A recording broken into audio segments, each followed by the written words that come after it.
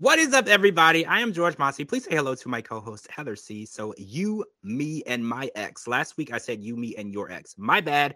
It was wrong. So season 2, episode 3 has aired. So we got to jump in. There's a lot to talk about. So I'm going to jump over to Nashville, Tennessee. I want to talk about Matt, Kenzie, and Chelsea, because right after Chelsea moves into the house and she gets settled and she gets her little puppy together, it's actually Kenzie's parents show up for a barbecue that they kind of forgot about, kind of didn't forget about. And now she's like faced with the idea of meeting Kenzie's family and having to explain why she's there, because no one knows that she moved in. Matt didn't tell anyone. Obviously, Kenzie did not tell her parents that Matt was moving his ex into their home. So now they're faced head on with this awkward explanation, because when you go to your daughter's boyfriend's house, not fiance, boyfriend, and there's another woman in the kitchen, the first thing that you would do as a mom and a dad is say, who's this lady in your house? You know, you want to explain to us what's going on? So Matt runs outside to barbecue so he can avoid the situation completely. And he leaves the ladies out to decide to tell her parents what's going on. And her parents are very shocked. They're like, this woman, she has all these roles, all these titles. She's living in your home. And Kenzie's mom is like, it's been 4 years and Matt hasn't proposed, but now he's moving Chelsea, his ex, into the house. And she's just feeling like this is a weird situation. And to make things even more weird, Matt brings out a bottle of alcohol that he and Chelsea had made, and they have their photos on the front of it that they called baby making juice that they had back from when they were dating. And he actually saw it in Chelsea's house when he was helping her move, and he confiscated it and brought it to his house. And now he's showing Kenzie's parents. So how awkward is this situation? The only thing that I will say about this situation is that I don't feel that Chelsea had to be made part of this whole situation. I feel like he could have gave her the option and said, hey, you know what? Kenzie's parents are coming over, and, you know, if you want to join us, there's, you know, you're more than welcome to. I don't think that she should have had to feel like, you know, she was obligated and had to be there, and, you know what, get ready, get dressed, we'll be here at this time. She should have been able to stay in her room or go run errands or, you know, do whatever. Because it wasn't her place to be there. She's a roommate. Also, I think that it was very inappropriate for him to bring out the alcohol situation, because it was a product placement that wasn't needed. I think that to insert himself in the joke when that's like the first time meeting the parents, and then, you know, you already inserted like your ex-girlfriend in on it, and then you're like, hey, you know, we took this together, and then, you know, you're talking about baby making juice, which is talking about kind of like their past and it's intimacy and all this other stuff. And it's like, I feel for Kenzie. I really do. I think that she's a good one. I think she's very strong and she holds it together because she has the right, you know, she has the right mind to just be like, look, this is not going to work and, you know, blow up at any moment. And she doesn't. She keeps calm. She keeps her composure. And I don't think that he's treating her right. So I don't know. I hope that as the season goes on, you know, other than the previews that we just saw for next week, you know, that he gets it together, because if there's still feelings between him and his ex, he needs to be honest so she can get out and go do for herself, because the girl is cute. She don't need no man to disrespect her like that. Okay, so let's jump over to North Carolina. I want to talk about April, John, Lauren, and Roy, because we were watching them go to they're trying to navigate family events and things during a separation, which is hard enough. And then there's also Lauren, who is John's ex-wife. And then there's Roy, who is April's ex-husband. And there's just a lot of moving parts here. And they're trying to navigate life during the separation. And I think I said this last week. April was confused by John's trying to kiss her during their separation. And I was like, that is true. I feel like in order for them to figure out what's going on in their relationship, they need to find out their problems before they jump back into bed. So I feel like April was like, whoa, that's not where we are in this time. Like, we need to work on our problems. And I kind of feel like April is kind of at the point where she realizes that this marriage is probably over.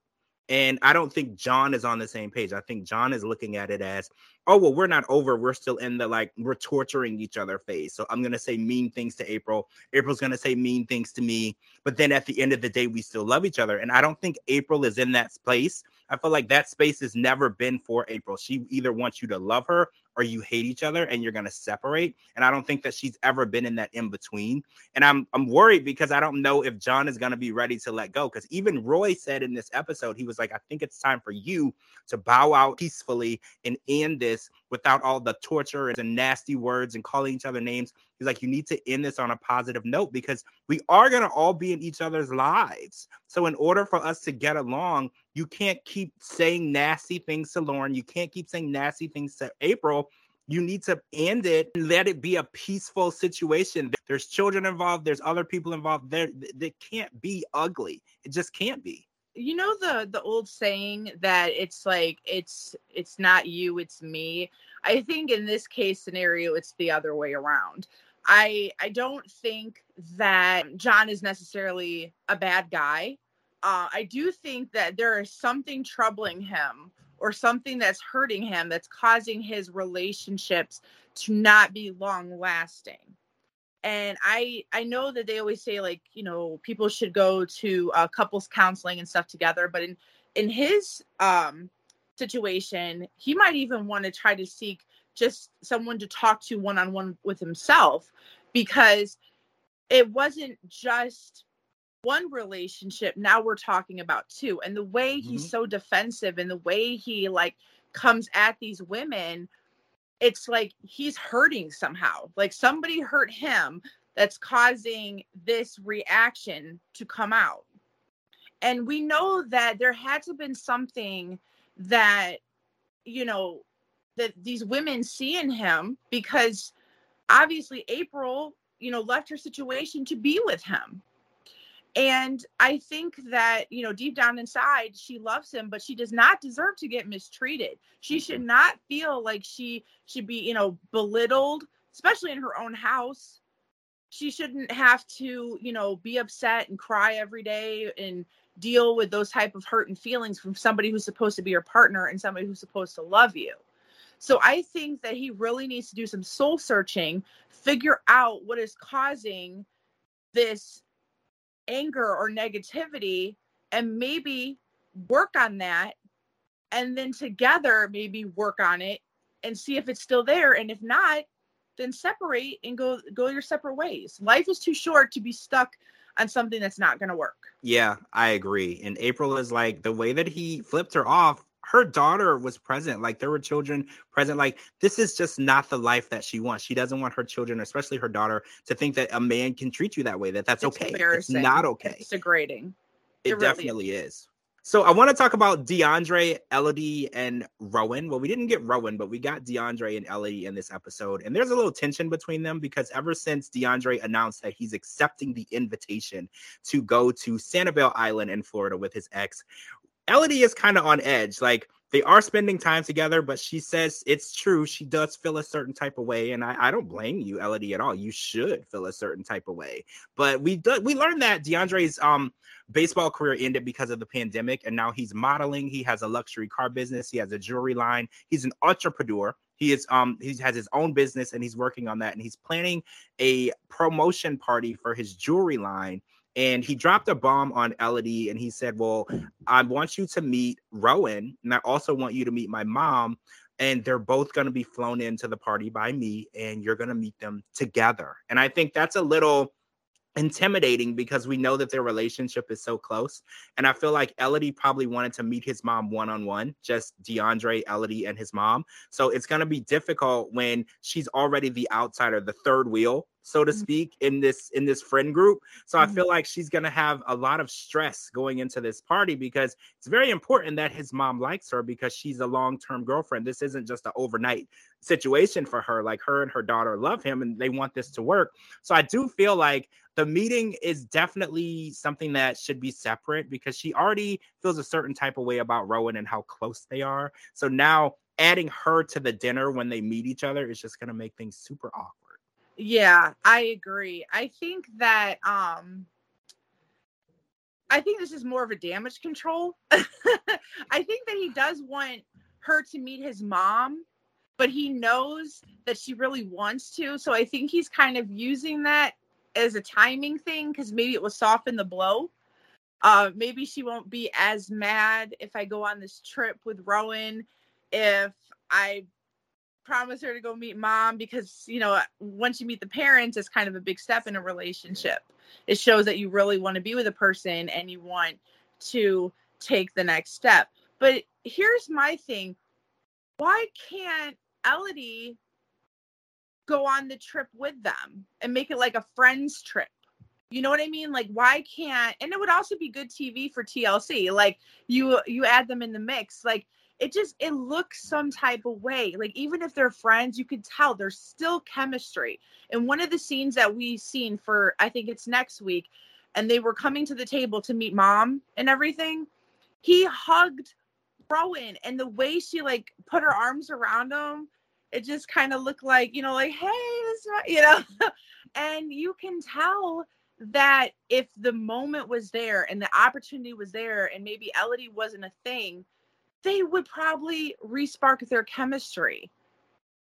I just feel that way. I mean, I do. I think that it's great that they have each other and their friendship and whatever, but I think that there's potential for it to be more. And I don't think that it's fair for Elodie to be drug around. If you're going to be in a relationship with her, you need to give your attention with her. You need to go on a vacation with her, embrace her, her child, meet mom together. Why is the ex-girlfriend coming to meet mom like that? I don't get it.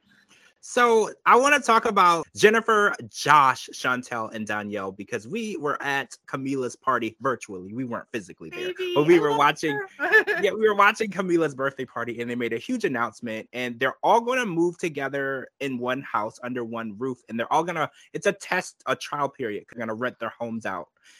In case it doesn't work, they still have their homes, but it will be easier because they're all basically together all the time.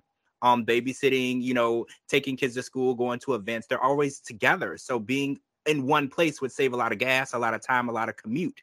So it makes sense to them, but everyone at the party had an opinion and a judgment. And Jennifer's mom, I think, was the most opinionated about it. She just said it makes not one lick of sense to her. Like she just doesn't understand how they can all live together, but Camila can't call Josh dad. And she even went as far as to say that Josh and Chantel's close relationship worries her because she thinks that they might hook up. And I'm thinking Chantel is not interested in Josh like at all because we know what Chantel's sexual preference is. She's with Jennifer. So I was like, what a weird thing to say. And it's true because Josh was like, I get all the backlash and we get all of the people who have something to say about our lifestyle. And we saw firsthand they're going through a lot of judgment from their friends and family. I can't imagine what that's like for people to have so many things to say about your relationship and your lifestyle when it works perfectly fine for everyone involved. First of all, I just want to say I love this family. I always have. And I love this for them. I love the fact that they're going to be in a joint household. I know that Chantel's kind of like doesn't want to be on board, but I think this is good for them. I really do. I see the good in it. I think that, you know, they are all together all the time. Just save face and I'll be together. But Jennifer, you know I love you, but I have to come for your mom this one time. I understand that your mom is from a different generation where, you know, things were different. You know, today's society is much more open and broad, and we use different terms and we have different types of everything. And a lot of like the old school generation, it's new to them. But a lot of her comments, I kind of felt for Chantel. I felt bad for her because it's almost like her feelings weren't being considered, and whether or not that was just TLC's editing that did it or whatever, I don't know. But like how you were saying about like her comments where she was just like, couldn't get past the fact of Josh being the dad. That's another thing with like old school versus new school. It is normal to have surrogacy. It is normal to have the same sex raise a family together. That's normal. That's the life that we live, you know, and I don't think that you should downplay anybody's feelings, and it doesn't have to be such an old school role. And I think just by like not considering her feelings and just pushing the fact, Josh brought Camila here by being a sperm donor for them. And that was it. All right, guys, we run out of time. We're going to come back next week as we watch Yumi and MyEx season 2, episode 4 next week. I'm George Mossey. Make sure you follow me on all social media platforms at George Mossey, georgemossey.com. And any way you get your podcasts, make sure you follow my co-host as well. Her links are right here at the bottom. It's the George Mossey Show. We'll talk to you guys really soon.